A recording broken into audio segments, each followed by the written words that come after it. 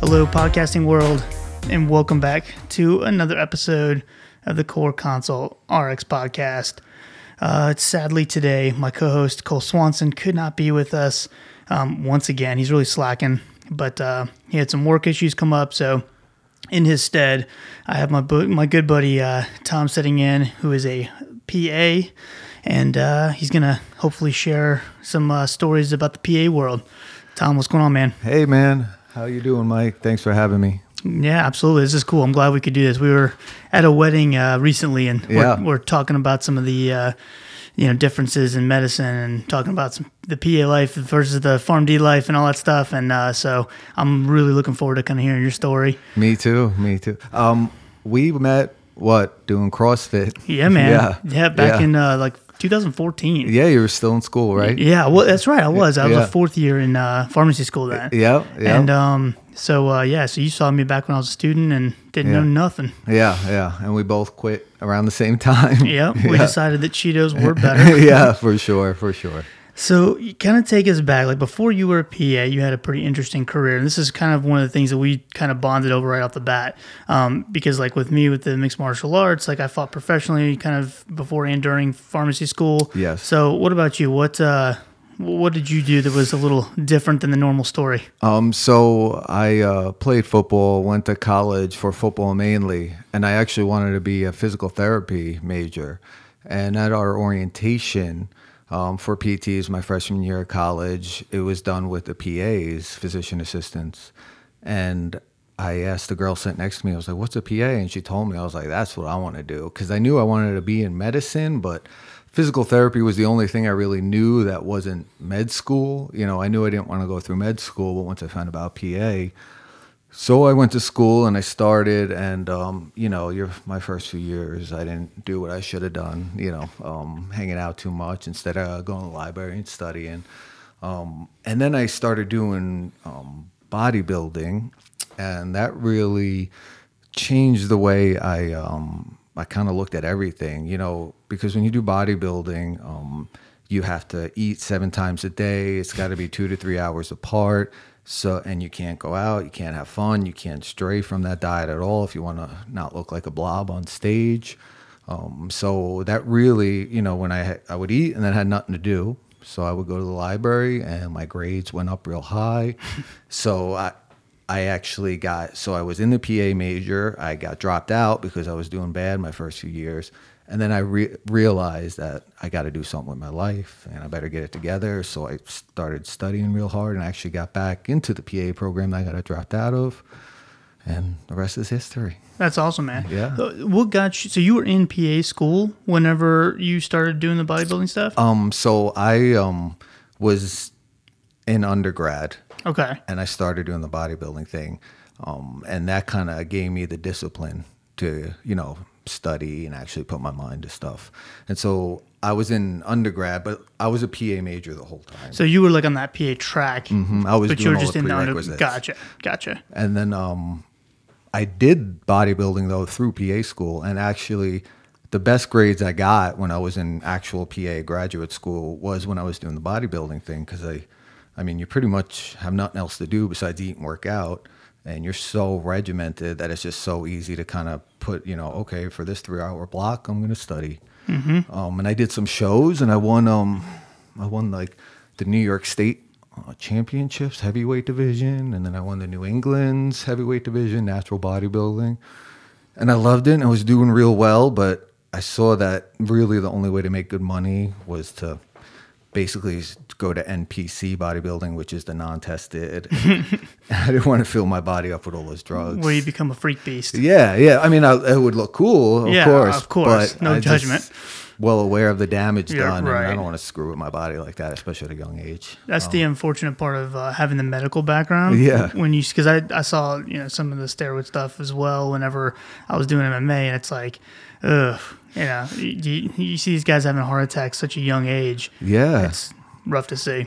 And that's the problem, because so many kids out there that don't realize once you start injecting a endogenous hormone in your body, you pretty much, unless, screw up your body's hormone production for life. Because no one ever uses steroids for a few months and never touches it again. Right. It becomes that like 5-10 year thing where you just can't get off it, or when you do, and your body's never the same. And you pretty much almost push yourself into that. When you quit, by the time you're 30, your body's so used to getting it that your testicles don't work right. And now you have to be on a shot a month or a shot every 2 weeks because your endocrine system's just done. Yeah, exactly. And people don't realize how much is involved and how many side effects there are. So I knew I didn't want to do that anymore. What's your thoughts on and like this is totally random off topic, but like, what's your thoughts on like testosterone replacement therapy in elderly men, like even 40, 50, or if they have low T? Yeah, I don't know how worth it is. There's nothing really showing that it's gonna really hurt these people, right? I mean, there's no study showing. I mean, as far as you know. So the problem right now is we don't necessarily know. Yeah, right. That's what I've been told. Like, so it's one of those things we think that it could potentially increase, like having the odds of having a cardiovascular event, but we don't know for sure. So yeah, I mean, I guess it's really old. Due to the person, I can't see it having that much of an effect, one shot every 2 weeks. And I feel like it just, if it does, it's so easy to just start, I'm going to do a shot every week. You know what I mean? And then it's just, the stuff is scary. I mean, I have so many friends who just wanted to dabble and then they just never got off. Got addicted to it. Yeah. I mean, and once you start, I mean, who doesn't want to feel great, look great, going to the gym, doing the best they ever done? And all of a sudden you get off it and you're like, you can barely lift. Your body's falling apart.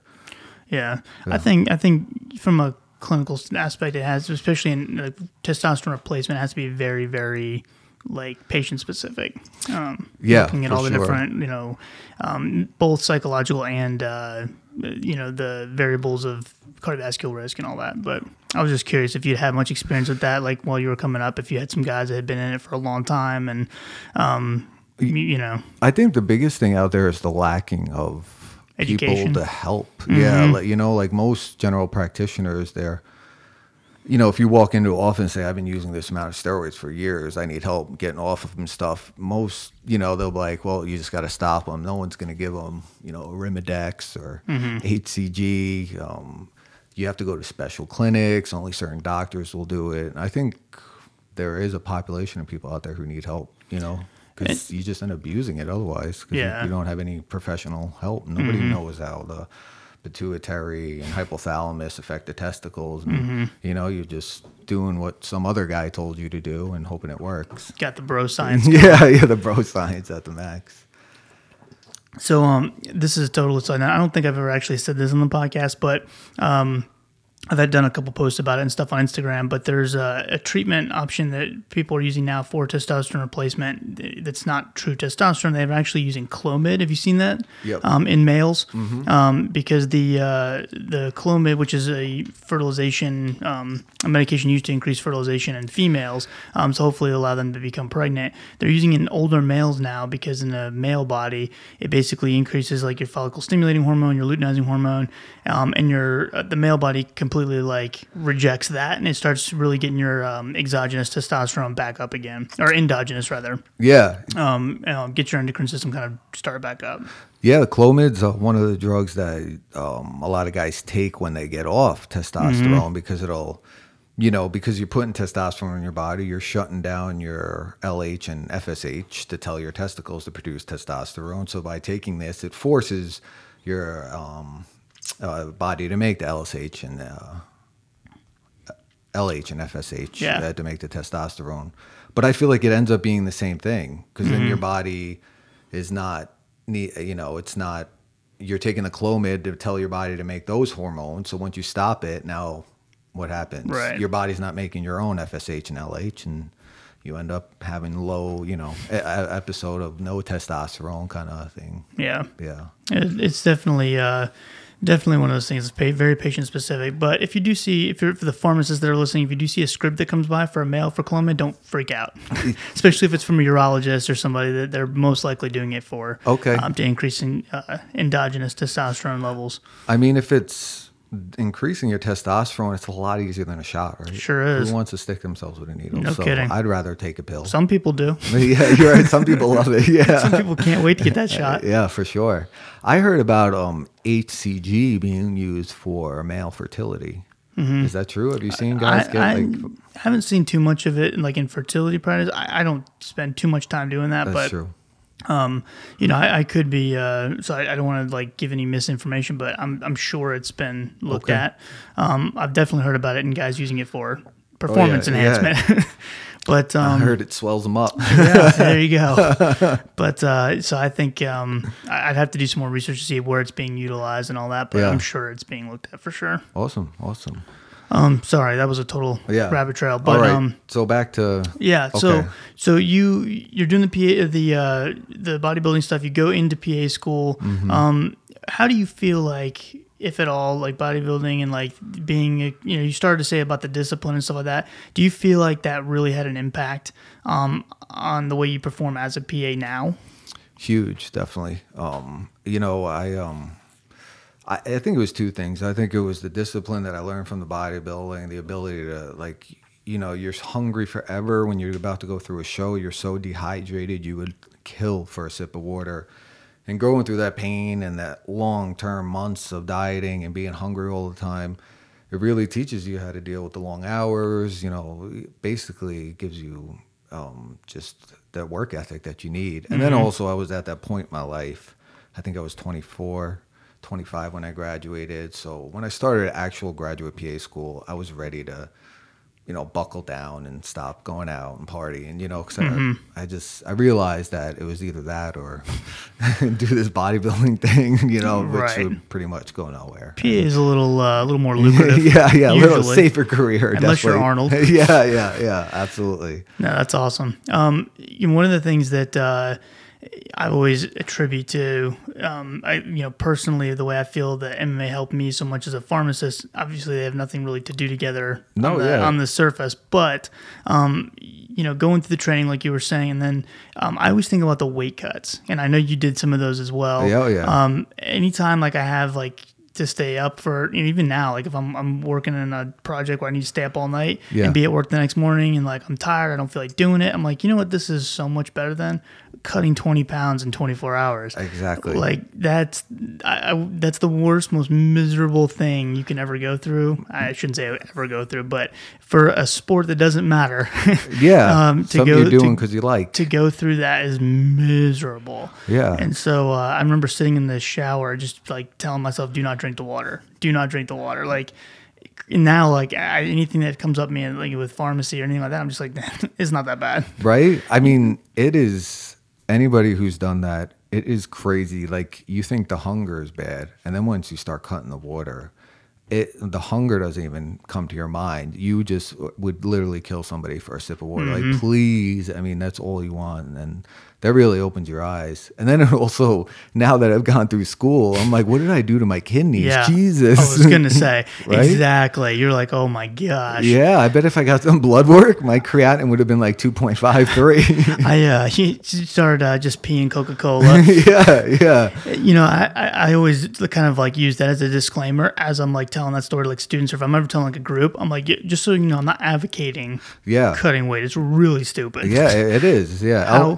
However, I did do it because that's part of the game. But you were also, though, a professional, right? Mm-hmm. So you were really, if I didn't make weight, I didn't get paid. Exactly. And that was your life. And as a professional, you really, in your mind at the time, you're working, you're a professional, you're getting paid, you're trying to get to the top. In your head, you weren't saying there's no way I'm never going to make it, right? At the point in time, you were saying, yeah, I'm going to go for it. When I first signed on to fight professionally, going from amateur to professional, I literally was saying pharmacy school is a backup plan for me, and I'm just going to do this. I get it. It wasn't until really kind of having some, going through some fights and realizing that this is such a short term like life expectancy in the game as far as actively fighting.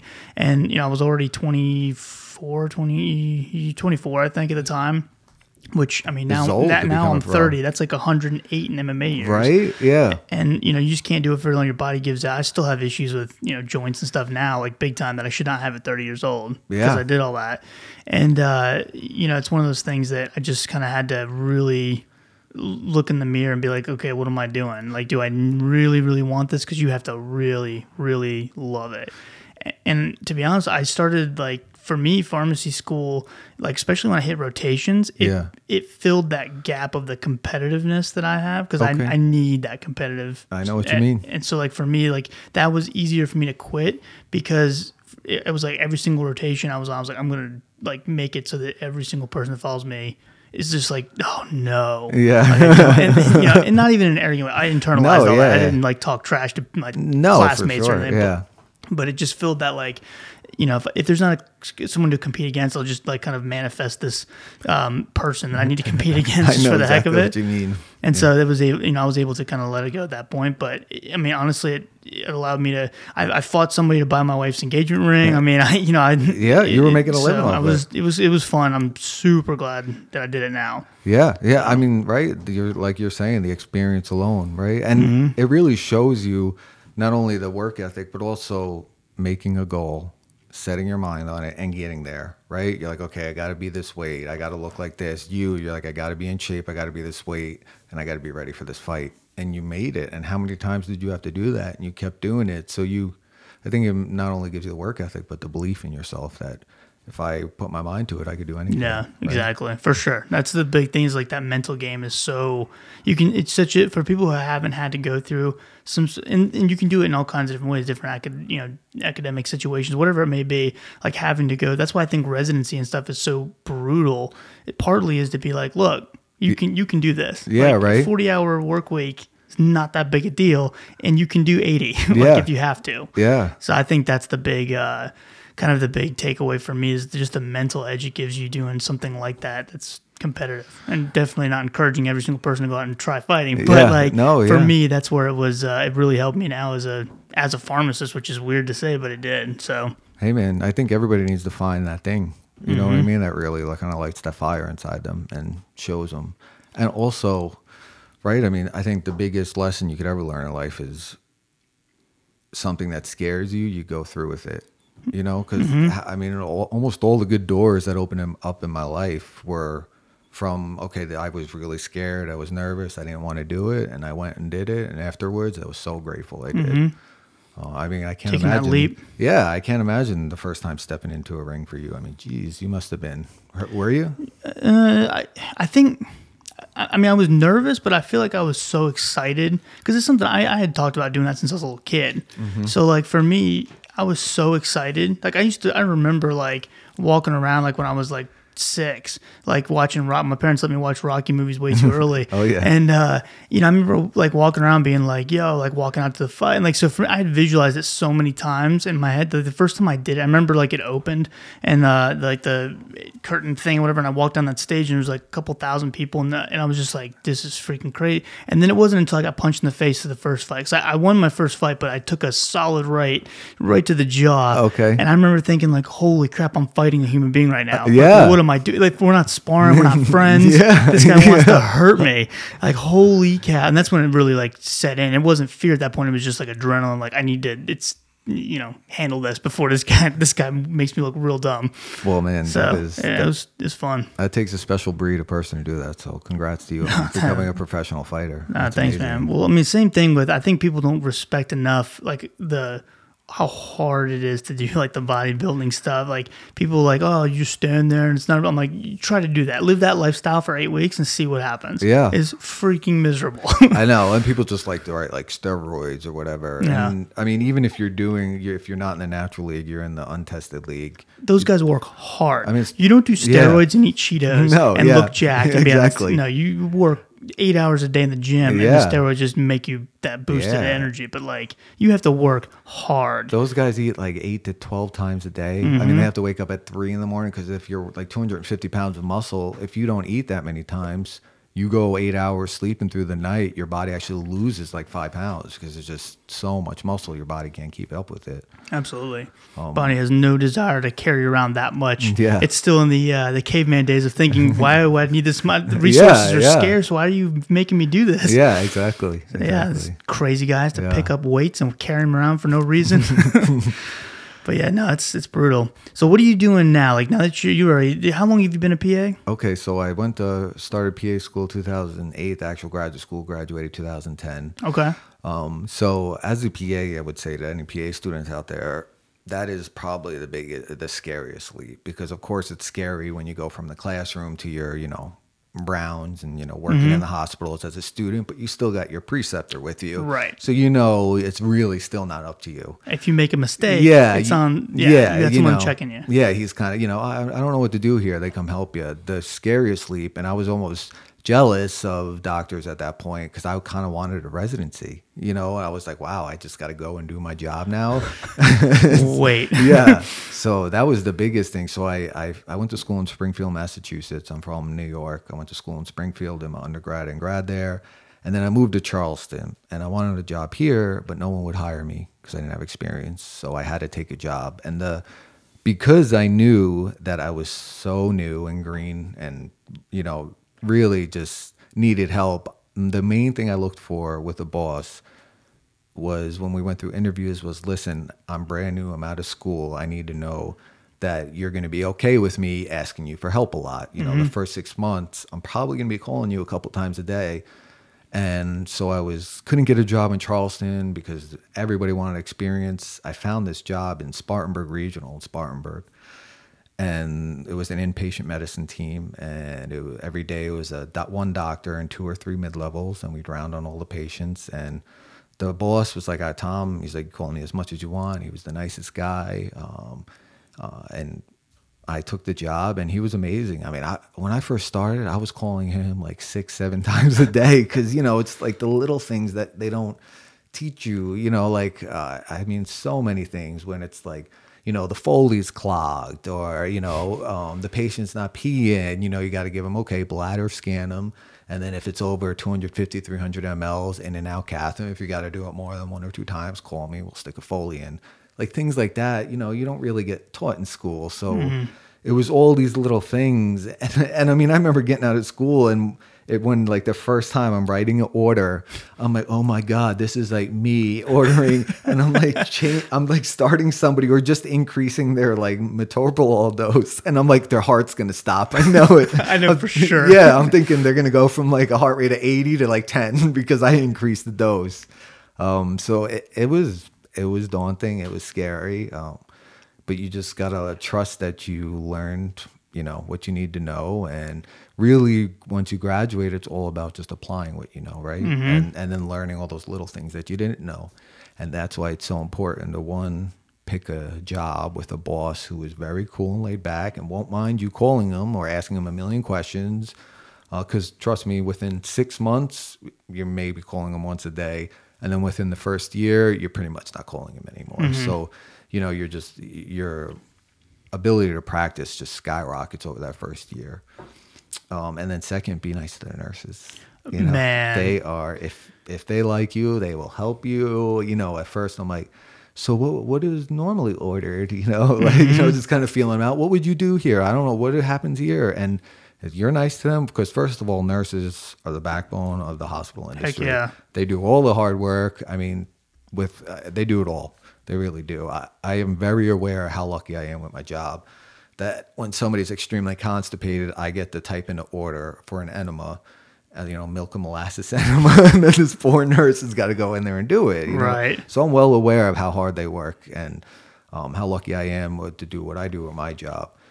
So being on the nurse's good side is a huge bonus because they will help you. They'll show you where everything is if they like you. So, man, I like that you said that because especially like on Instagram, there's a lot of nurse followers, and I think that people don't realize, there's a lot, especially there's so much ego in medicine, right? Yes. And you got, people coming out of med school that are very well educated in, as far as book smarts. However, there's a whole world of stuff that you've not experienced, or like little caveats to the algorithm that you thought you memorized. Yeah. And you have nurses. Some of them are on these floors. They've been working there for years and years. They've seen it all, and it's like I know firsthand just because my sister-in-law is a nurse in transplant, and a lot of my friends are nurses, and I'll hear the stories they tell about the like MD residents or farm residents or whoever talking to them like. You don't know, blah, blah, blah. Like, I'm the doctor. You need to, it's like, man, that's just the wrong, especially, I mean, it's never the good way to be ever, period. But like, when you're new, like, you got to be crazy to come out with that attitude. Right? I have never once raised my voice. Because first of all, do you think the nurse wants to be calling you at 3 a.m? Mm-hmm. No. I mean, they know they're bothering you, you know. And then most of the time it's because they have to. And so what if they're new? Maybe they're asking something that could have waited till 6 a.m. But who, like, are they your child? Are you like, who are you to reprimand them like that, right? I mean, they're working very hard to try to do their job. They'll learn. So I think that's important too, even for like the pharmacists listening to, like when you finish school, let's say you're going to go straight into retail. Yeah. You're not going to do a residency. There's so many people that I've seen come out of school, and I experienced, because I was a technician when I was 18 years old. Like I saw this, like I see a guy come out of, he's 26, 27, he's a new PharmD. Like they talk down to you because you're just a tech and they're, whatever. But I literally, because I saw it firsthand, when I finished school, I was working and like doing the retail thing at first. You didn't do a residency? So I didn't. Okay. Actually, I did we've talked about this before on the podcast, but I joke and call it a self-taught residency. Okay, that's what I did. I didn't take my first vacation day and like actually go on a true vacation for the first 3 years of my career. Like I spent every day that I had PTO and spend it down at MUSC, like volunteering, listening to patient cases, and like trying to learn and spend time with mentors. I had a lot of good people that like let me keep coming back into the hospital. That's impressive. And so I learned significantly more after school than I did, even during school, I feel like. So I joke and say it's a self-taught residency, but I've had to do my certified diabetes educator and certain credentialing and stuff like after the fact, because I didn't do a residency. Probably would have been a lot easier actually to just do it, knock it out in a year or two and go. But whatever. I'm definitely not regretting the way things have happened. Yeah. But anyways, I say all that to I started, my first week out, I had a PharmD, and I'm naturally a very confident person. Like wasn't even really all that scared, I guess, to be on my first shift. I was joking around like, we got this, like, 'cause they were like, oh geez, this guy's been a pharmacist for a week. And so I was joking around with something, but I asked every single, because I was floating around in different sites back then. Okay. And I asked every single technician, like, hey, what can I, next time I'm here, like, what can I do to be like a better pharmacist and help you out more? Like, what can I do? What did I screw up on? What is your normal pharmacy manager, like how they run things? And like, they always got like this weird look, like, is he like just a trick? Or, and I definitely don't say that to be like, oh, look at me. No. Yeah. But I saw how arrogant it comes off when you think you got, your crap don't stink and you're the man. Yeah. Because of some initials after your name. And 100%. You don't respect the people who would do it in and out, day in, day out. Like, it's just a different mind. And you really, like, the respect I truly believe is like earned. It's not, just something that is acquired because of some initials after your name. I mean, bedside manner is, I think, the one thing you can't teach, right? 100%. I mean, I had kids drop out of my PA class because when we first finally started going out to the hospitals, they were getting complaints from patients, or the preceptors could not stand them because every time they tried to teach them something, it was like, I know that, and who wants to teach somebody who's like, if you know it, let your preceptor tell you and teach you and say, oh, okay, great. I mean, then they feel like they're teaching you. Maybe they'll learn something new along the way, but do not be the I know person, because that'll, I mean, it'll quickly become bad. Well, you're going to find the preceptor who is very up on his game or her game, and because like for me, and I don't put myself in that group, but one of the things that I do with students when I'm precepting is I just say, okay, why? Yeah, great. That my gold dose in HFrEF heart failure is metoprolol succinate is 200 milligrams. Why? Where's that data come from? What patients were included in that landmark trial? Why? What if I want to switch into carvedilol? Why would I switch into carvedilol? And I'll just keep asking questions until I'm like, no, not so sure yourself. And because I want it to be, and and there's definitely there's students that'll ask me questions that I don't know, and I'm like, shoot, man, that's awesome. Yeah. Good. Now I'm mad at myself. I don't get to go to bed the next. I have to read. That's my that's my self-inflicted punishment for not knowing the answers to stuff. But I think asking why, for those of you with precept, that's been super successful for me personally too. Because then I'll ask why. I'm like, shoot, I don't know why. Yeah. And then you find holes in your game too. 100%. So ask why. Don't say I know. And when they ask who wants to do something, raise your hand. Volunteer. Yes. If you're volunteering for everything, first of all, you learn. 100%. I mean, you get to learn. You get to do these procedures. Otherwise, the first time you do it, you're taking a bathroom break, watching the YouTube video how to do this procedure before you walk in there. Which we've all been there, but it's much better to do it when there's a preceptor over you, for sure. And you never know when that preceptor is going to be impressed, and that they just happen to be the chair of a certain department you want to work at a certain. You just never know. Yes. I know. I remember very vividly. One of the only example that I always tell when I'm talking about this type of subject with students is I remember one of my.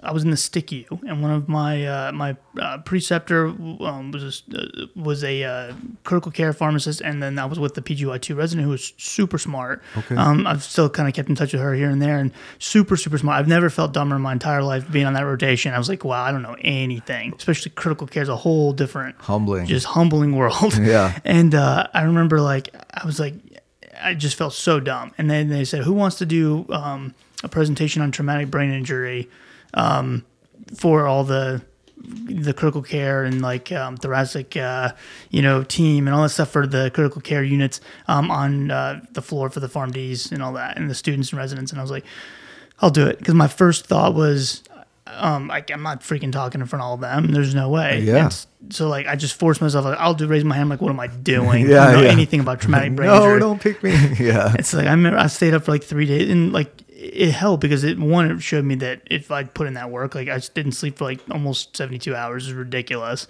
trying to prep for that stinking thing, because I still had to go to rotation. I would have been, right? Yeah, you had to do your rotation, and then, man. And go home and do it.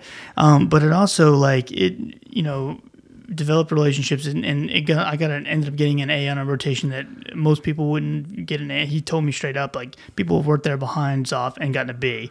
Just to let you know, that was my first day, and he wasn't joking. This wasn't let's just psych you out. No, this guy was not playing around. Yeah. And it allowed me to, one, get that confidence, and then two, I met relationships with all those people, and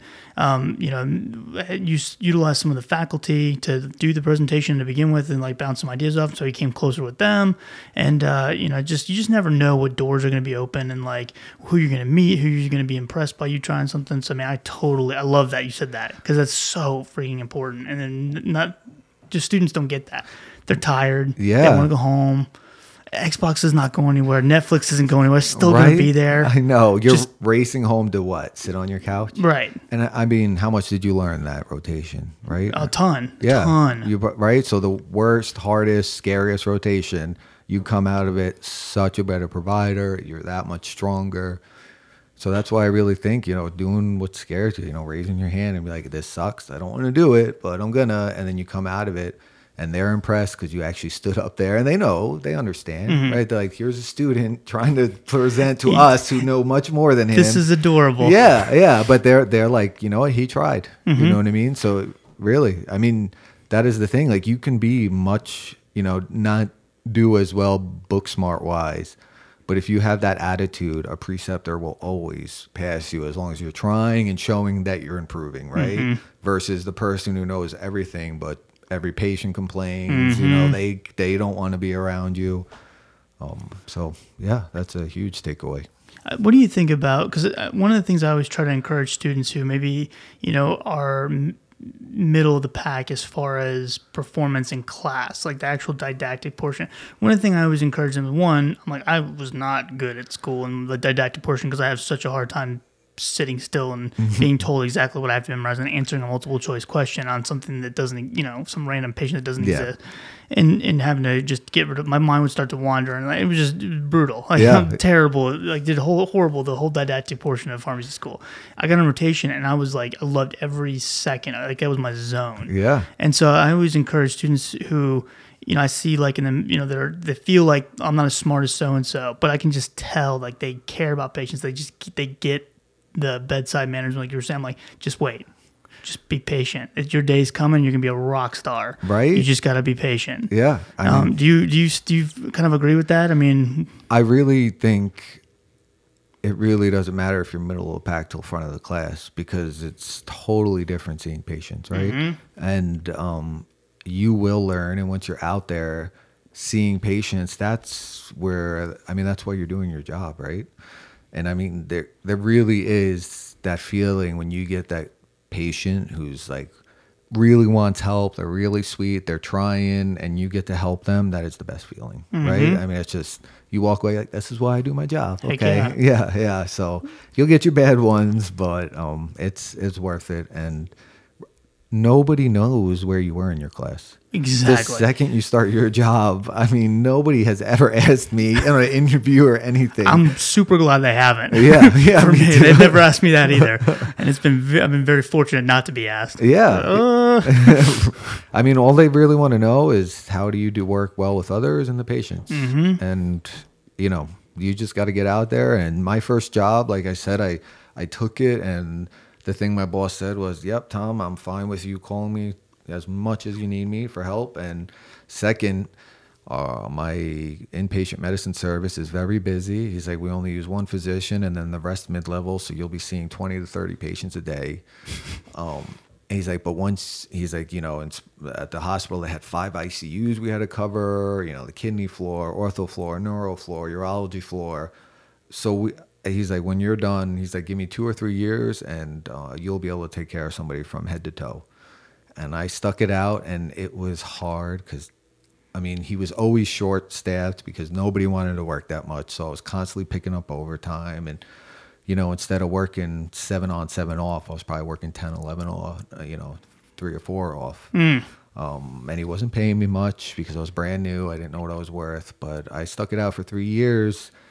And when I left there and took a new job, it was the easiest thing in the world. So definitely go from hard when you first graduate to easy, I would say, because you want it to be hard where you learn. Yes, it sucks. You're scared. You're nervous. You don't know what you're doing. You give that a year or two, any job you take after that is like a piece of cake. Mm-hmm. And that, because it would suck if you take the easiest job where you don't really learn much. You do it for 2, 3, 4 years, and then you leave and you go take a new job, and you look like a newbie. Mm-hmm. And you're like, oh my God, there's so much I don't know. And but you're like, but I've been practicing forever. And you kind of feel like, wow, I have to step my game up. So I would recommend doing that. Heck yeah. So what's the practice setting you're at now? So I work at a hospital, inpatient medicine. So I've done inpatient medicine mostly, and then I did ER medicine for 1 to 2 years. ER, so every time I take a job, I will never not work less than a year because it looks bad on your resume. Mm-hmm. Nobody wants to see somebody kind of jumping in and out of jobs, every few months, 6 months. So I stuck it out for about 18 months, but man, the emergency room was not for me. It was just, it was just stitching's fun, INDing, abscesses is fun, but most of the time it's crummy stuff that should be at a general practitioner office. Mm-hmm. And that's 90% of your job. Whereas in patient medicine, you're pretty much, the ER is like your shield, mm-hmm. right? They're like your filter, and only the sick, most of the time, the sick patients get through. And those are the ones you take care of. So I've done inpatient medicine, emergency medicine. I love inpatient medicine because you show up in the morning, you get your list of patients, and that's who you're going to see. And then who's ever working with you that day, you guys just split up the emergency room admissions. So I'll do one, the doctor will do one. I'll do one, the doctor will do one. And after that first day, you get to know your patients and you keep following them. And so after that first day, you know them very well. You're ordering everything. You're kind of watching them. And then when they're ready, you send them home. And I love inpatient medicine for that reason. And then there's not that never-ending line of people walking in that door like the emergency room. Mm-hmm. It's a great job. And so I work in a rural county, and I do that, especially to all you students out there, because if the county, I believe, has a population of less than 50,000, you get help from the federal government. So you get like a certain amount of money every year to help for your federal loans. Mm-hmm. And that is the biggest reason I work there, because it's over an hour drive. But I throw on my audiobook and I drive out there, and my head's clear and I'm ready to work. And then on the way home, I get to listen to my book again. And by the time I get home, I'm relaxed, decompressed kind of thing. So, what kind of patients are you seeing primarily? So the place I work now, because it's a rural place. So I went from that huge hospital with 1 million patients a day to that's a lot of patients. To a rural hospital with 1 ICU. It's got 6 beds. And it's much smaller, which is so nice because I actually get to sit down in the room with the patient and actually talk to them, instead of like, when you're so busy that they go off topic a little bit and you're like, I don't want to know that. I need to know if you're having the pain. Is it 7 out of 10? That kind of thing. Like, well, my grandkid had the pain once, and you're like, oh my God. So now I actually get to sit there and listen to their stories, But so we get, I would say the majority is like COPD exacerbations, chest pains, stroke, TIA, CVA, where it's not an acute stroke, because if they need TPA, we got to send them to MUSC or McLeod Regional in Florence for TPA to see a neurologist. DKA, renal failure, dehydration, confusion, alcohol withdrawal, all that stuff. And that's why I love inpatient medicine, because when I was in school, I thought I wanted to do surgery. And then during my surgery rotations, I realized it's pretty much the same couple surgeries over and over and over again. And maybe you get, depending on what surgery, I was thinking ortho or something. But most of the time, each surgical group, no matter what you're doing, they have their set few surgeries. That's like 90% of their surgeries. And then the rest are maybe something cool now and then. But I just could not imagine seeing the same exact thing over and over again, standing there in the OR, trying to do it over and over again. So inpatient medicine, you get to see pretty much everything. And the one reason I like my place too is, one thing that's lacking is we have 0 specialists, but also that means I'm dealing with them a lot. So I'm constantly calling MUSC or McLeod Regional in Florence, talking to cardiologists, oncologists, neurologists, running a case by them, being like, I think they need to be sent to you. What do you think? And, if they say yes, I'll transfer them on over to them. So it's cool. I get to deal with a lot, pretty much everything. But mostly it's the older population with dementia, confusion, dehydration, COPD, the smokers forever, things like that. Yeah. Well, one of the things that I know for me that kind of I liked when I was first trying to decide, because originally I wanted to do medical school, and then when I was kind of doing more research and stuff, the reason I personally landed on pharmacy school was I like the ability to kind of be able to jump around to different practice settings, as long as I did the right things on mine. Now, if I went into retail pharmacy and never opened a book from there on out, I was going to be stuck. But that's not the route that I did, and so I was able to kind of jump into like where I'm at now, more like a ambulatory care type setting where I'm seeing diabetes patients and whatnot. I like that. I like the fact that like I wouldn't have to do too much training to jump into something very different and see all kinds of different patient populations, because I tend to get a little bored easily, and so I like to have new challenges, new training opportunities, new whatever. So I like that. I feel like that's a very common thing with PAs is you guys can do so many different fields. It's kind of crazy. Like you could be in GI for a couple of years and switch to neuro if you find the right people that are going to willing to train you and stuff, and do it fairly easily. I feel like, is that accurate? 100%. And first, I didn't realize, when I think of pharmacy, I always think of like either the one that works with us at the hospital who kind of goes over all our antibiotics. So if you work at a bigger hospital, you will get a pharmacist who kind of rounds on everybody who's on antibiotics, goes over the cultures, the kidney function, things like that, and make sure they're on the right antibiotics. And that's amazing because you learn so much from them. And then the other one, obviously, is retail. But I didn't realize that there's so many options for a pharmacist. That's very cool, because that's pretty much one of a couple of reasons, med school is insanely hard. So, but PA school, that was the thing, because at that point in my life, I had never stepped foot in a hospital, right? I had never worked, never So I wasn't really sure what I would like about it. And being a PA, I spoke with a PA and a couple doctors when I had to do my volunteer shadowing hours, and they were saying, that's the best part about it. You can do GI, you could do anything, work for a urologist, neurosurgeons. And when you work for these people, they train you. And I mean, you're pretty much their first assist. You're helping them through their surgeries. You're closing up the patients. You're, rounding on the patients. So you get to see everything. So that's one why I like inpatient medicine, because I get to see everybody from every walk of life and every type of diagnosis. And then two, if I ever get tired of this, I could go to an office in a few years, work for a surgeon, just work for some kind of dermatologist, do something eeasy where it's, although I don't know if I would ever do that, but I think that might be a little too boring for me. But yeah, never say never. You never know what the future brings. But yeah, I didn't realize that. So pharmacists really get to work almost anywhere. I mean, it depends. There's different specialty settings you can go into. Like there's critical care, there's transplant. Like my sister-in-law works very closely with the transplant pharmacist at MUSC. We're hoping to have her on the podcast. Actually, she's super smart. Yeah, that's transplant. She's a killer. With the transplant meds and every interaction you can. She rounds on all the patients. Her and the attendings have great. They work great together. So it's definitely a good relationship. She's super smart. There's oncology pharmacists. There's pharmacists that work in cardiovascular areas. There's so much. For me personally, I'm doing more of the diabetes education. Yeah. And so I'll actually see patients. We have collaborative practice, so I can, when I'm at my clinic and that's doing that role, I can start and stop prescriptions or change them, and then the physician assistant or whoever will come behind me and sign off on it. Yeah. And so I can electronically prescribe to get them started, and I've kind of gotten permission from them to do that. And basically just seeing patients. I'm not actually counting pills and putting them in a bottle, I hate that, because that's what I feel like so many people still think of who haven't directly worked with pharmacists, still kind of consider oh, you just kind of count the pills, right? Why are you relevant?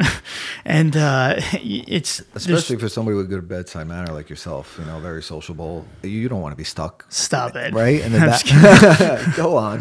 What else do you think?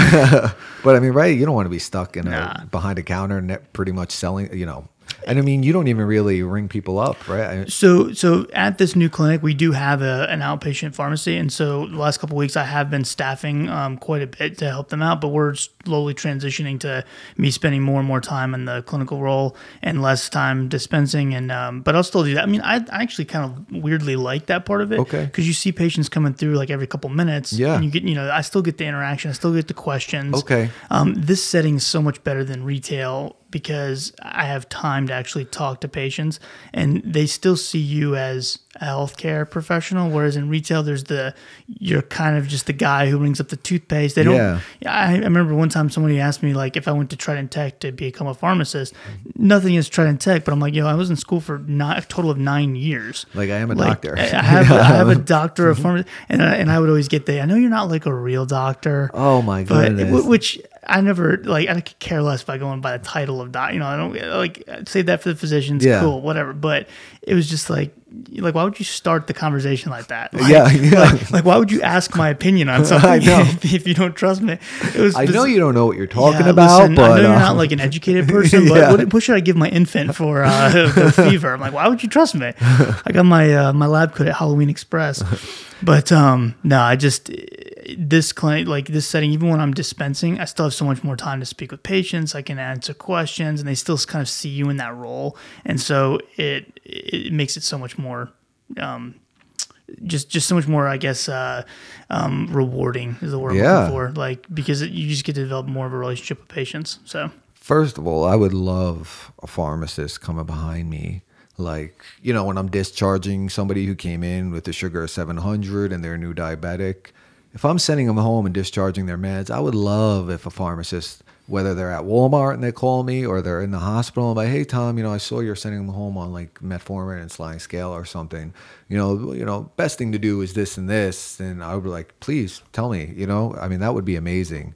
And second of all, what do you think? That's going to become such a huge role, pharmacists doing a clinical setting, because the amount of I mean, what we're going to have like 90,000, we'll be 90,000 doctors short, something like that in 10 years because of the baby boomers and retiring. So, I mean, besides mid-levels as one answer to that, it's going to have to be pharmacists having, like almost like offices. And so there's a huge push right now, amongst the pharmacists in the political, arena that are pushing for provider status. Yeah.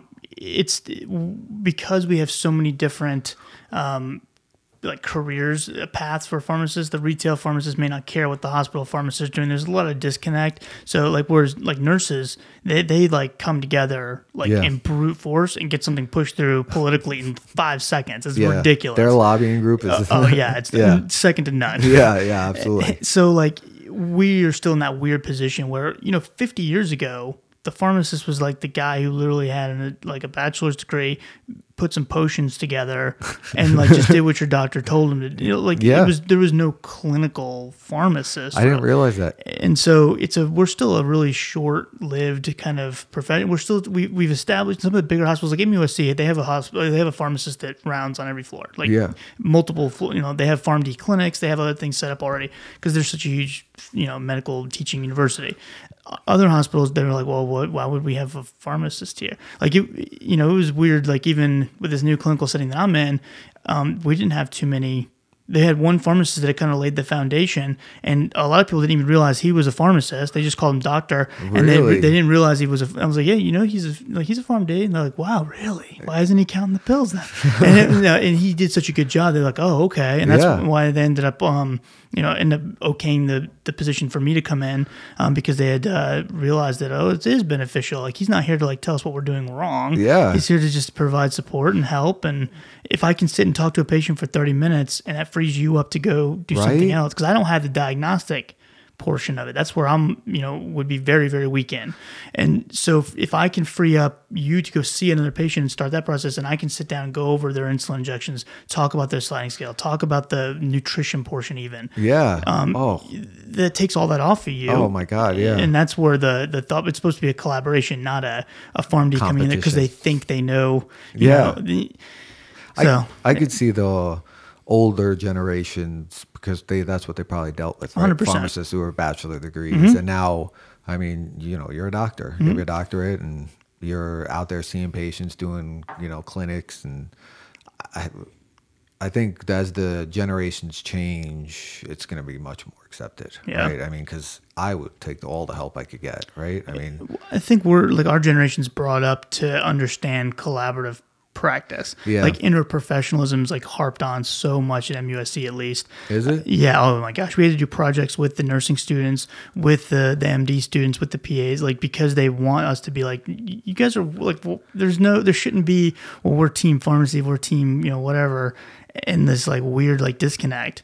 And so MUSC's done a really good job about really pushing interprofessionalism. It's been pretty cool to see. That's great. I saw they're doing the new campus with the Citadel Mall is. Do you know what that's going to be? Yeah, they got this huge sign now outside the Citadel Mall in West Ashley. They have the building that's, those weird looking buildings that are across the way there. There's a secret MUSC offices all through there, but they have actually PharmDs and nurses who also have IT backgrounds. Okay. Doing all kinds of different stuff with tech up in that weird. It's I got a tour from Dr. Beju Shah. For those of you who heard, we had him on the podcast.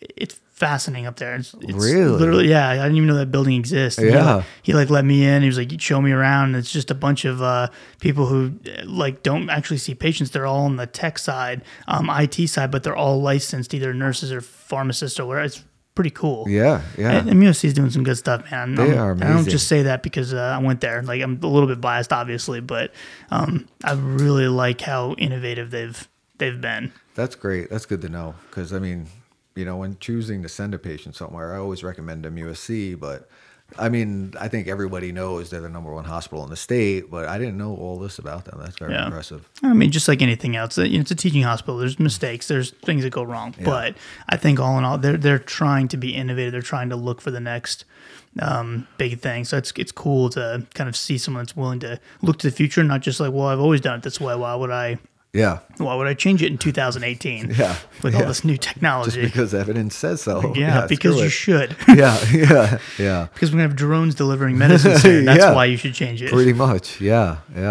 I say, and I would say going back to the student thing, or as a practitioner, please do not be afraid to say, I don't know. Mm-hmm. I mean, there's nothing worse than trying to bull crap your way out of a situation. 100%. Like you didn't read the study or you just don't know what to do with this. You try to come up with something and then you get a specialist involved and you look like an idiot. Mm-hmm. And then you give this bad reputation to whatever you're representing, whether it's PAs, MPs, pharms, doctors. And nobody minds. It's nobody's right. Because you're not supposed to know everything. Right. It's impossible. Yeah, and trust me, it looks much better to say I don't know. Let me go look that up. I'll be right back. And it's and you learn a lot. Heck yeah. Yeah. I know one thing, and I want you to kind of address this too for the students. When I was going through my fourth year, kind of mentally prepping for being on my a licensed pharmacist, I started looking at like something on rotation that had nothing to do with rotation. Like let's say just something random. Like I'd see lisinopril on a patient's chart, be like, I don't know the kinetics behind lisinopril. Like, what's the half-life? What's like the mechanism of action? Like inside and out. It's different things about the drug that maybe has like some of the more nitty-gritty like pharmacology type stuff. So I would go home that night, and I started doing like 15 minutes a night, where I would spend that time kind of reviewing something about that drug. That had nothing to do with rotation. It wasn't for my preceptor. It was just for me. Yeah. To get myself in that habit, I started doing it at nighttime before I went to bed. That was my time to do it.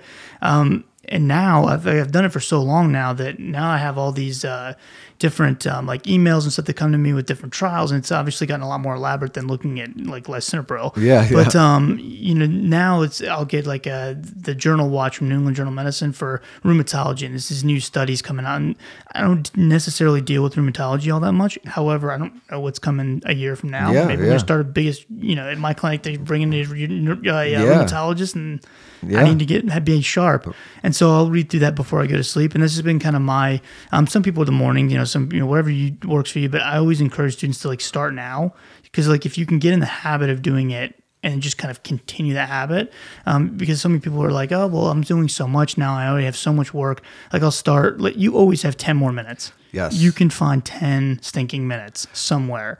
And if you can get in that habit, like that'll carry you so far. If you can just stay in the habit, you'll learn so much over the next couple of years after actually being a practitioner. Do you, kind of agree with that mindset? I totally agree. I would say, especially starting, like you said, when you're doing your didactic year, you're studying so much. Mm-hmm. But once you start rounding in the hospitals and doing your clinicals, that's the time to really start going home and following up on what you didn't know, make a little note for yourself. I mean, nowadays, open your iPhone, put it in your notes section, like, whatever, acute renal failure, or, whatever you need to know, whatever you didn't know, the doctor asked you, because that's when you really will have the time, because now you're doing your job. But when you go home, you don't have to study, right? Because you don't have this huge test coming up. I mean, you should study, but so to do that, it just slowly builds this huge base of knowledge. And then when you get out, and I use UpToDate. Mm-hmm. Is that what you guys use? I use UpToDate. I use Dynamed. I use a lot of Medscape. Okay. I signed myself up for like they're like, what specialty are you? And I just like clicked all of them. Yeah. I'm all these things. Send me emails. Send me and then everything. I just click through stuff that, is pertinent to me. Yeah. So. And I would say once a week I try to pick something to go over, because you'll be amazed at how, especially so when you're going through your clinicals, definitely do what Mike said, try to study 10, 15 minutes about something, one of those diagnoses, because it'll slowly drill it in your head. And then when you get out of school, I always try to go over things, especially things you think because I'll go on UpToDate and, congestive heart failure, Entresto, things like that. Like, I'll see patients using it, but you can't just start it. You have to, there's a certain way to go about starting it. And I mean, you learn so much and about things that you think and you don't want to be that guy that's like using, a trial that's 20 years old. So I would say at least going UpToDate and just run over the things. And they got so many links to the other diagnoses that you end up going down this, rabbit hole. But and ask yourself, like I would always say, like ask yourself, okay, well, why is that happening? Like, why is sacubitril in valsartan more beneficial than an ACE inhibitor by itself? Yeah. You know, okay, like you understand the biochemistry behind that. Okay, well, do I have any evidence for it? And like go through like in Tresto's case, like Paradigm HF. Okay, well, what patients were included in that? Oh, well, patients who had already tolerated an ACE. You know, which sort of outcomes were they looking at? Is this relevant to my patient population? Like going and asking yourself, well, does this make sense? Does that make sense? Do I understand this? If somebody asks me this, okay, it increases or decreases mortality. Well, is that good? Like, is it to increase it a lot? Like, do you understand? Like, well, in Tresto, number needed to treat like 21 for that primary outcome. Like, that's a pretty awesome, decrease in mortality and hospitalization. It's huge, yeah. So, but other drugs like Prevnar 13 vaccine, you have to treat 1,000 people to prevent one case of community-acquired pneumonia that I can treat with a stinking Z-Pack.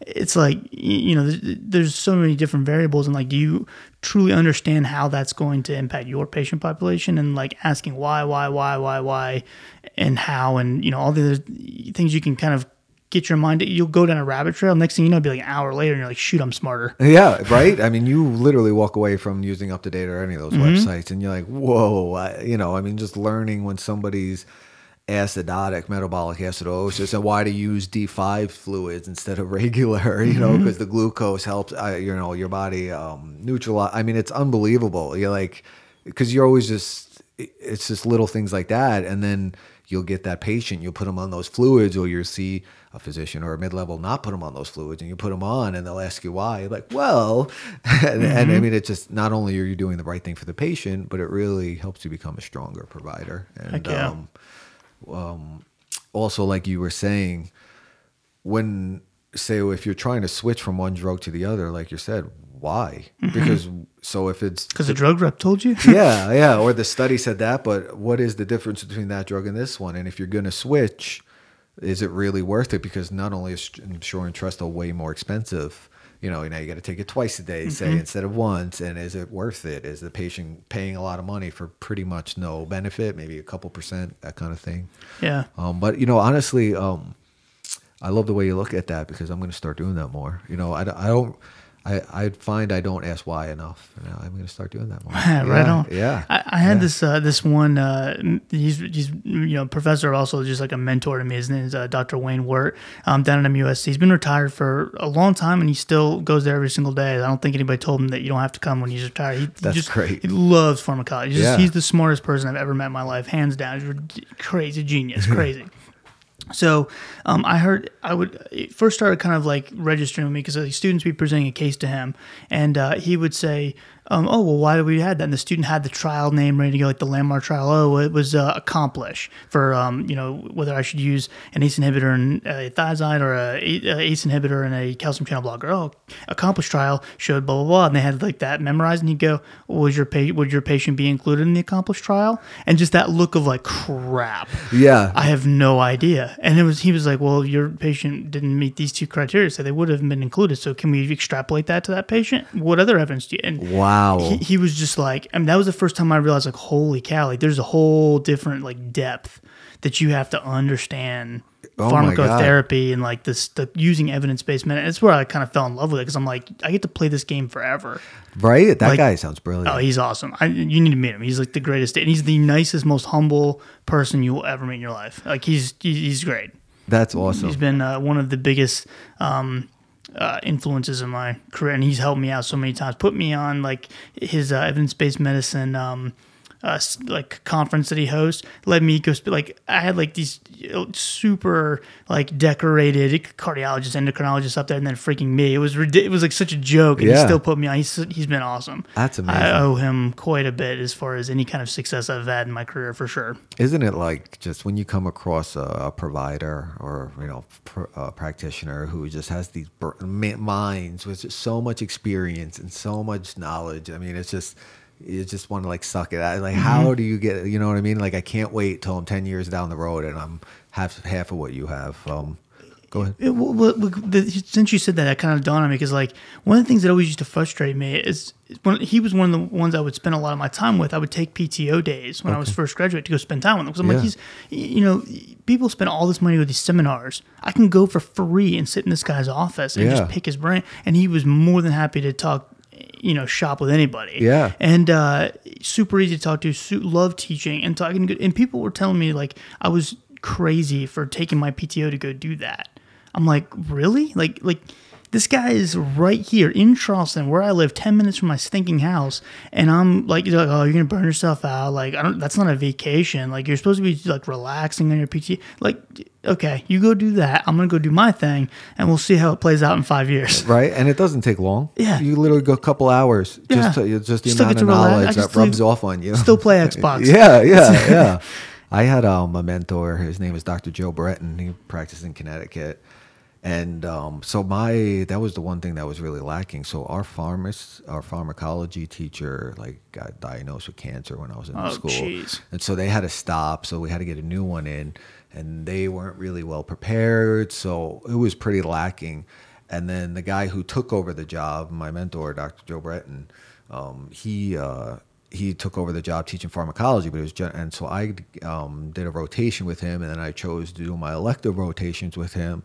He's got me into Brazilian Jiu-Jitsu because Nice. he would kick my ass. That's awesome. But we would hang out, and he was the coolest guy, and he was the first one who taught me all right, why are you going to use this? I would do this. Well, is that what you do? He's like, I don't know. Would I? He's like, tell me what you would do. Why would you do it? And he's the one who would present me with all these trials, heart trial, use Ramipril, Altase, things like that. It just really revolutionized the way I looked at everything. And I think that is another thing that PA students need a lot of, is really to learn to not just look at, when you're going through school, okay, hypertension and what population to use what blood pressure meds in. And that's all you want to know, right? Calcium channel blocker, ACE inhibitor, or ARB. Don't tell my PA students. I had to memorize and trial names and everything.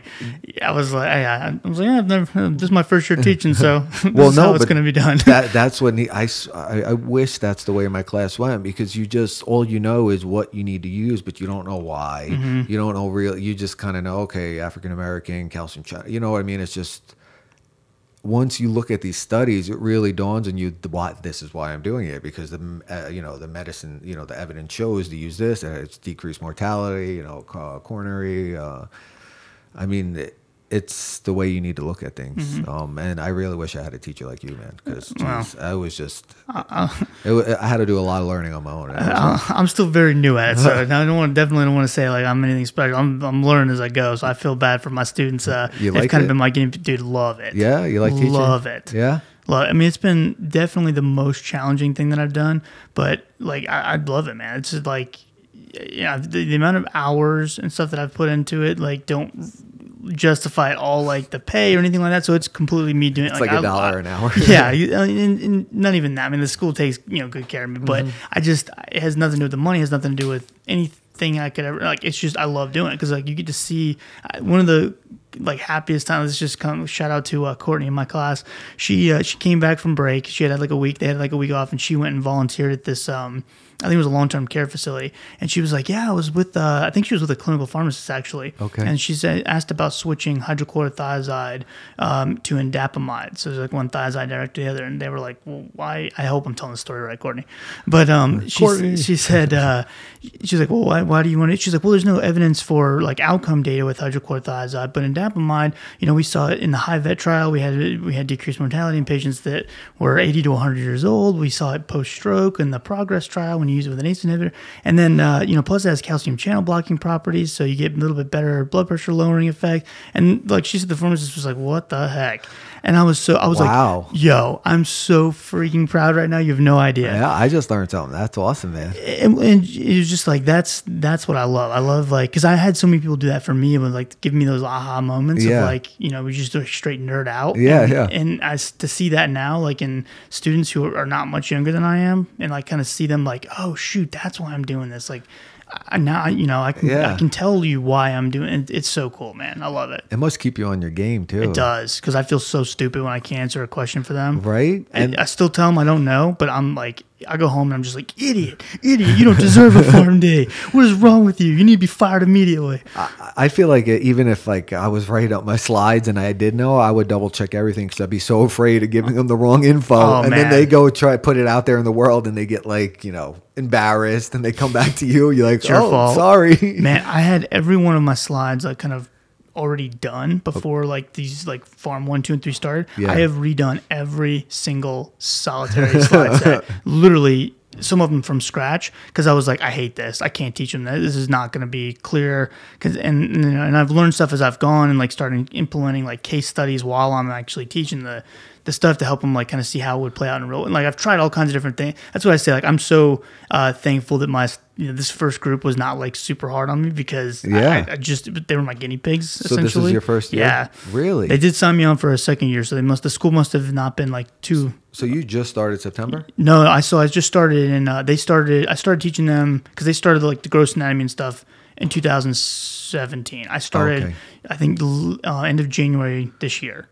Okay. 2018. Okay, and so the beginning of 18, basically. Tomorrow, like Thursday's their final exam for Pharm 3, and then they'll start their last little bit before they start clinical. Oh, man. So I've seen them go from like literally not knowing a single thing, and me saying like cytochrome P450, and then like their minds exploding to like them just like, yeah, what's next? Like, what's the next K? Like, it's been really cool. That is awesome.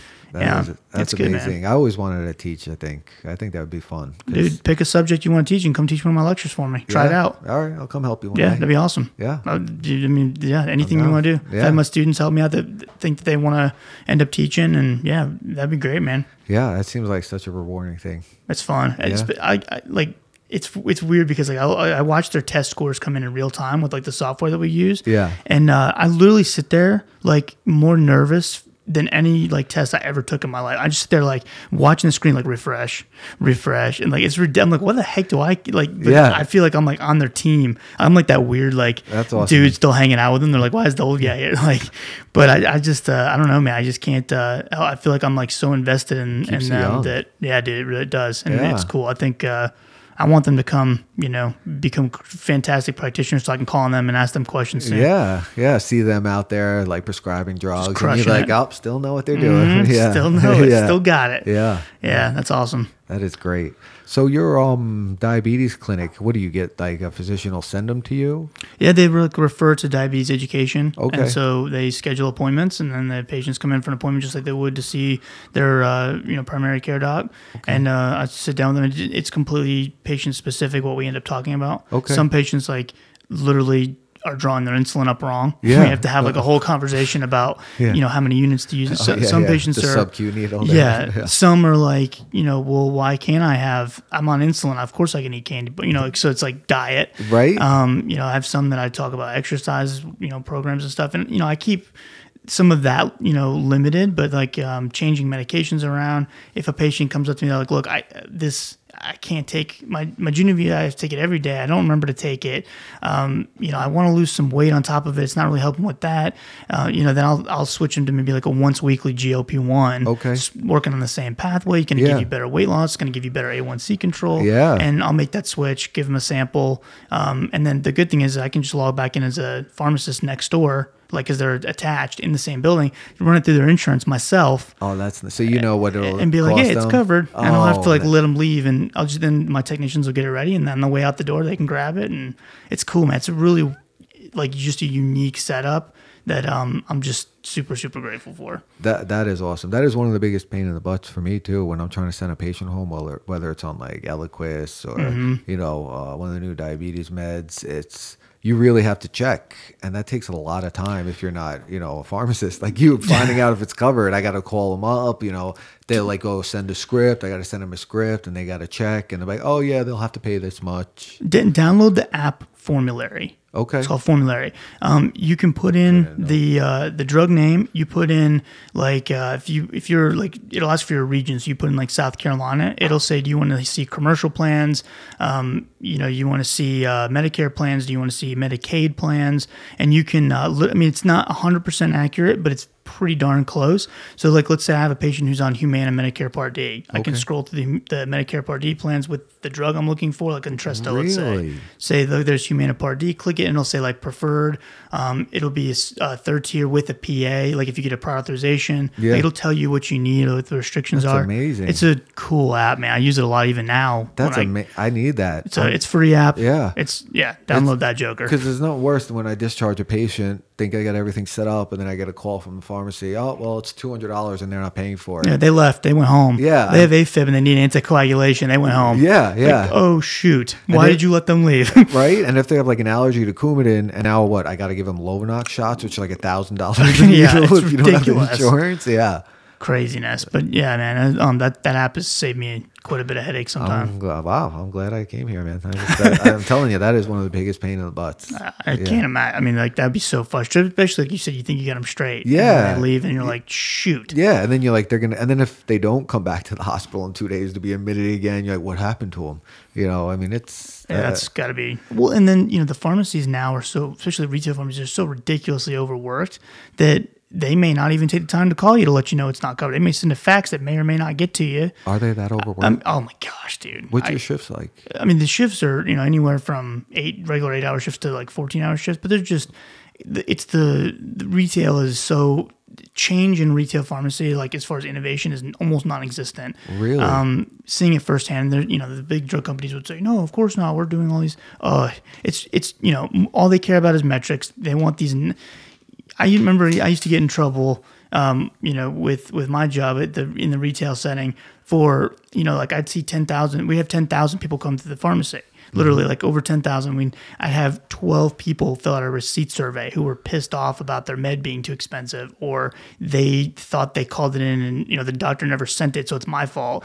And they would fill out a bad receipt. And then I'd get a lecture from my boss, who was not a pharmacist, telling me like I need to improve my NPS score and all that stuff. And I'm like, what about the patient that I came in on my weekend off to like bring meds to at their house because she's elderly and she can't drive? What about the patients I ordered diabetes education material for and sat out there and went over it with her, even though I didn't have time to do that? Like, even though we had a line. Does that count just because she didn't fill out a receipt survay? I'm like, I wouldn't fill out a survey. Yeah. Even then, I probably wouldn't. I know. I would have to be seriously upset. Yeah, like Chick-fil-A has like a yes or no button, and you get a free sandwich, and I'm still just like, nah, it's not the move. I'm like, I don't have time for that. I can't click a button. 100%. I'm like, what? Our survey would take time. I did it like one time, like myself with my prescription to see how long it was. It was 10 freaking minutes long.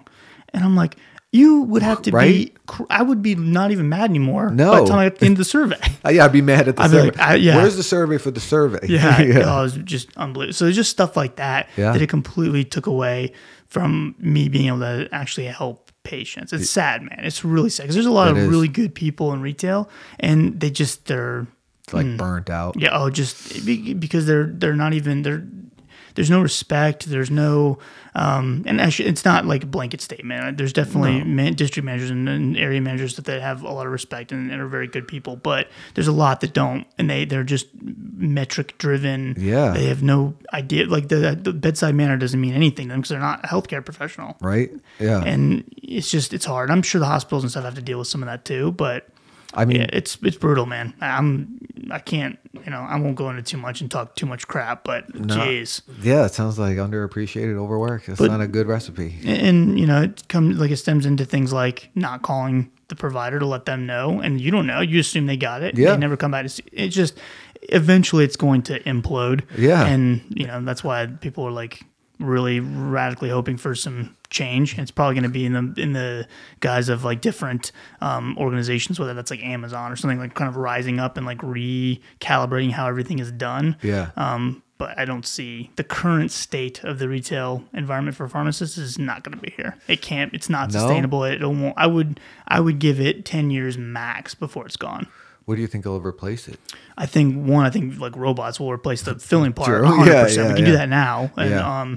I think that pharmacists will have to go to clinical spaces and fill in at different hospitals, and doctors, like I think more that'd be great. Primary care doctors' offices are starting to utilize them. Yeah. If we get provider status, that'll open up a whole other realm. So I just think that it's going to have to change. But that comes back to, well, you have a PharmD. Are you just literally going to work and then that's it. You just come home and you chill and you freaking watch Netflix and you do all your stuff because you've already put in your time. Well, when that hits the fan, there's going to be so many people who are like, oh my geez, like what do I do now? Right? Yeah, because they haven't looked up anything. Right, 20 years. like there's all the new drugs. I don't have any of them work. I don't know how to start meds. There's so many people. Yeah, I haven't sat down with a patient in 10 years. Yeah, right? It's like like just I've been yell at pushing, people. I've been pushing a button, and yeah, that's right. That's the right direction. There's no interactions there. Yeah, like they know that side of it, and that'll always be there to an extent. But it won't be like it is now, where like that's a huge majority. I mean, MUSC and stuff, they're already like retail pharmacy is something they look at as kind of like if if you're not going to do the normal stuff, you can kind of do that, but it's not even like in a bad way. It's just like, of course you should do a residency. Yeah. Like specialize. Like, you need to know, keep your options open. And yeah, it's I think that would be a huge help though. Oh, that would be so nice with clinics out there, ran by pharmacists. And it'd be so nice to be able to send patients there or them just to come by because they're, they get sent home on these meds or they run out of their diabetes meds and they could walk in and you could teach them, tell them, you know what I mean? That would be huge versus them sitting at home waiting for their sugar to be 1,000 and then walking into the ER because they're in DK, something like that. They run smoking. There's pharmacists I know that run smoking cessation clinics. I mean, all kinds of different things they're utilizing them for. Because that frees you guys up to do what you guys do best. Because I can't go in there and start running. Oh, I need to check this and all these different diagnostic. I don't know that stuff. Yeah, but if they have the diagnosis, right? Yeah, and that's where you and I work as a team. Like, okay, this is what's going on. This is what needs to happen, and then I can come up with meds while you go on to the next patient. Yeah. And now everyone's getting treated with 2 different sets of eyes, 2 different specialties. Yeah. It's better for the patient. Right. And then I get to ask questions about meds. And I get to ask questions about why the heck is this guy, why are you raising his arm up right now? What does that have to do with anything? Yeah. Yeah. That's that gives me hope for the future.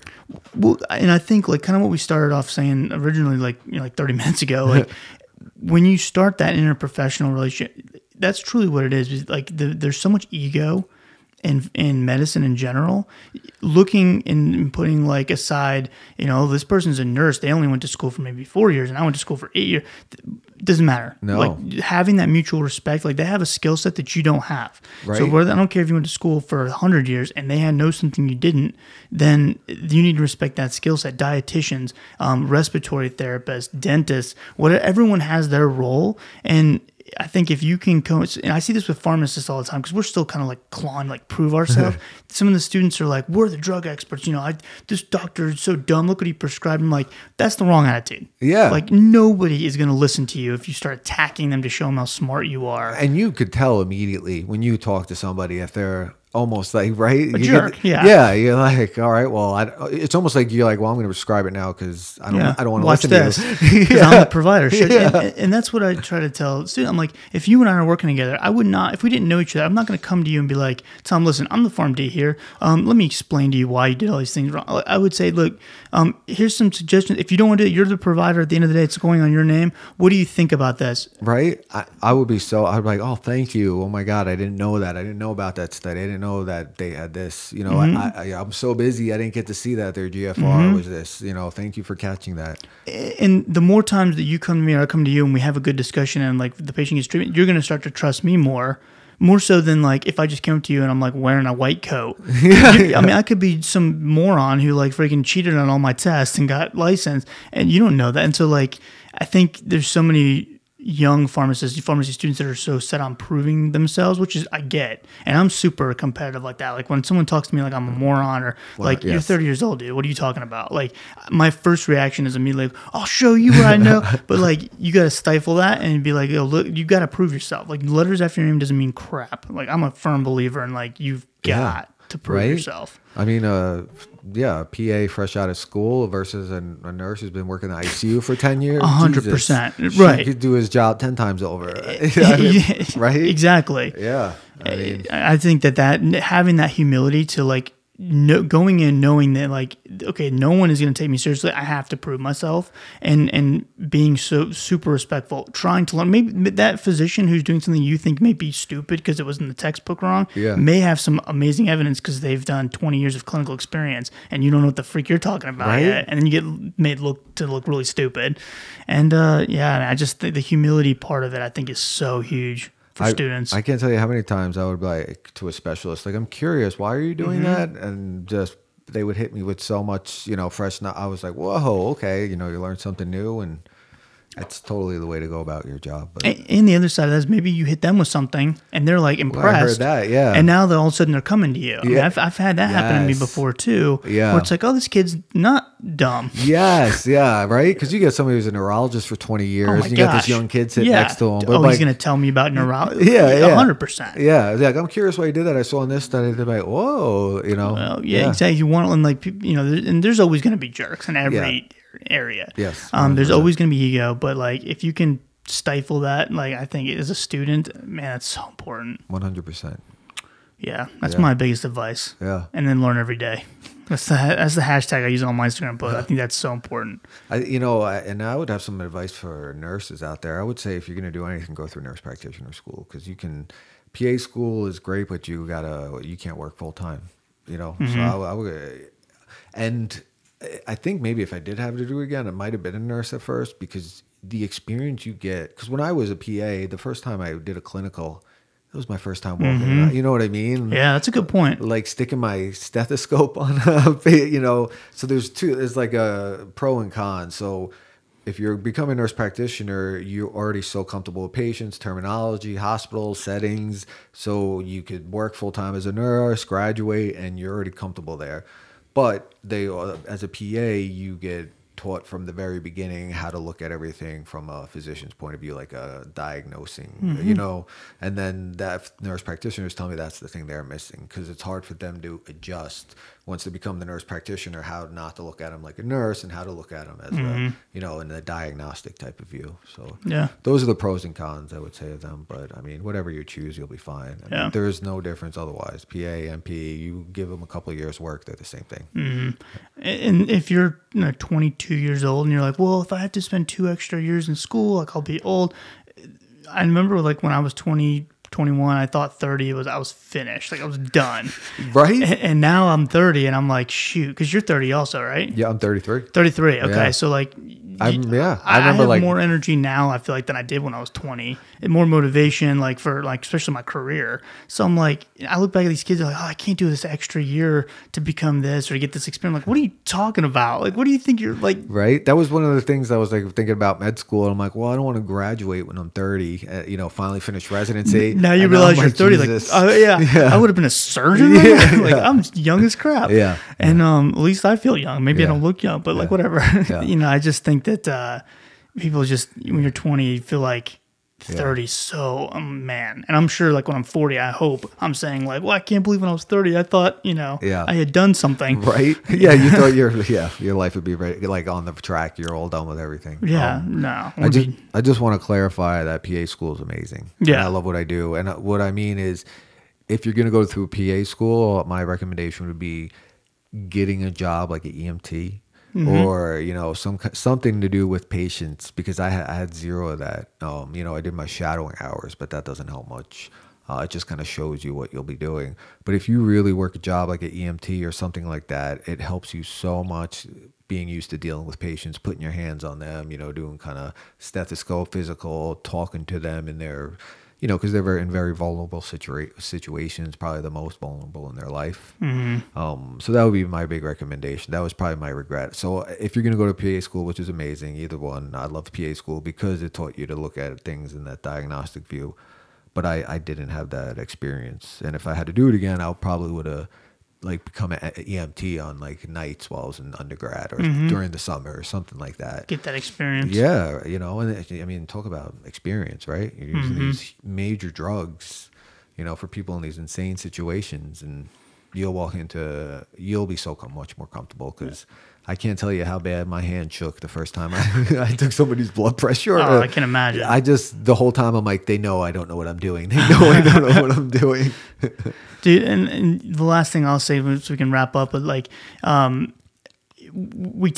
feel like something weird happens. Like when we're in undergrad, like we have no problem volunteering to shadow. When we're in pharmacy school or PA school or medical school, we spend money to work for free, right? Because you're on rotations and like doing all this stuff. Medical school, you have 2 years of clinical rotations. Yeah, you spend all this money and all this time. We think of like volunteering and like, because there's a learning opportunity, and then all of a sudden something weird happens. Like you finish school and you're like, volunteer? No way. I'm supposed to be getting paid to do this. I'm worth. What are you talking? Like people forget what they did to get to where they're at. That's a great point. I have no problem as, I don't care how many letters I have after my name. I have no problem volunteering right now at some clinic that I think it doesn't have to be a lot of time. I work full time and I would still volunteer to maybe that's how I got involved with some of the experience with teaching before I was ever even in teaching P school is not on my radar. Yeah. Ever. Right. Yeah. I would volunteer at the medical university at the pharmacy school and get some experience talking to students, get some experience kind of explaining things to students and completely on my own time. But that gave me a foundation to then it was very easy for me to transition. I shouldn't say very easy, but I was able to transition into this role of actually being an adjunct professor. As ridiculous as I felt like that was for me to do. I'm a professor. Yeah, somebody messed up something somewhere. Yeah. And because of that volunteer and people get this idea of I've been practicing for 5 years. Why would I volunteer to That is a great view. Man, I'm telling you. Yeah. And most of the time you won't have to volunteer. Most of the time you'll probably get paid for something extra you pick up, but you're almost still not doing it. I already work full time. I don't need to take this other job while I'll learn something amazing from a totally different view. But you're so right. And I really never thought of that. That is so true, right? All of a sudden you're like, how dare I volunteer? Yeah. How dare I go learn something else? It's that ego. You just have that instilled. Right. Everyone has that instilled of no, you're so important. And because you got to build that confidence, but you also got to have the humility to realize I'm only as good as my last at bat. Yeah. This is an area that I want to work in. Somebody asked me right now, well, how, if you moved out of Charleston and people don't know who you are anymore, how would you get a job at a hospital? Let's say you didn't do a residency. One, I'm working now to get my board certifications and things that I would normally do. Step one. Step two, even if I didn't have that, I would start volunteering for, I don't care if I'm the guy wheelchairing people out to their vehicles, I would do that and start to get to know people in the hospital on my days off to kind of work my way in, get to know the nurses, bring them cookies, bring the front desk people. That trickles up and I'd start volunteering for helping out with students, whatever I could, until finally someone's like, this guy's cool to have around. He's useful. Maybe he knows some stuff, and show my worth. Going into with my CV and being like, you should probably hire me. And by then they know you, or you can be like, oh, ask Dr. So-and-so, he's one of my references. And how do you know him? And that guy's like, oh, he's always around on his time off volunteering. That's a great advice, man. If everybody should listen to that, because it's unbelievable the way you network and build bridges if you do things like that. And people just don't realize, man. They don't realize how small the world of medicine is. Yeah. And it's if you volunteer for 4 months and nothing happens, that's 4 months. You went to school for years to get to where you're keep going. Your career will be probably 30, 40 years. Trust me, 4 you'll months. You'll be fine. Yeah, 4 months, so you won't even remember it in 10 years. Especially if it turns and manifests into this, great opportunity. I just cannot stress that enough. I believe in that so much. Yeah, and practicing medicine, there's going to be days when you want to throw your stethoscope in the trash because you have bad patients or you do the wrong thing, maybe you look stupid. And then there's going to be days where you see a patient after somebody else and you pick up this one symptom where you order this one test and you're going to think you're amazing. So there's going to be good and bad days. And I'm not going to lie, my first job was so busy and crazy that I was questioning my career choice. I was like, wow, is this what I'm just going to have to do?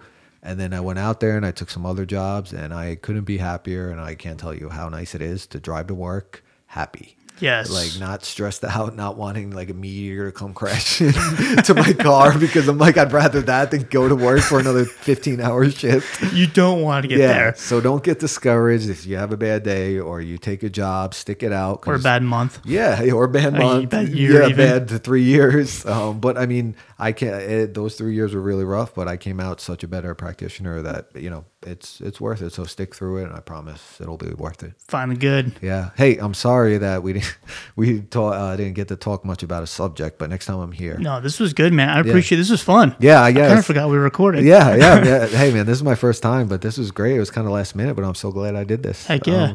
Awesome, man. Well, we'll have you back. We'll do. Cool. We'll actually talk about something. We'll have a case study and have you on and get some of your expertise on run through a case. That'd be fun. That would be amazing. Let's do it soon. Yeah, man. All right. All right, brother. Well, thank you for taking the time. Thank you guys for listening. I know that was a long one, but if you have any questions, reach out to me. I'll be happy happy to put you in contact with Tom. I'm sure he would be okay with answering some questions here and Would there love to. for students or potential students. Absolutely. If you love the podcast, please leave me and Cole a rating, and let us know that you listen. We would really appreciate that. That means a lot to us whenever we see some of the feedback. If you have any other concerns, or maybe you hate the podcast, send me an email. I'd rather you not leave me a rating, but send me that email and let us know so we can improve, because we're still very, very, very early in kind of getting through this. So we want to improve and make sure it's beneficial for everyone taking the time to listen. Thank you guys so much, and I'll see you next time. Later. Take care.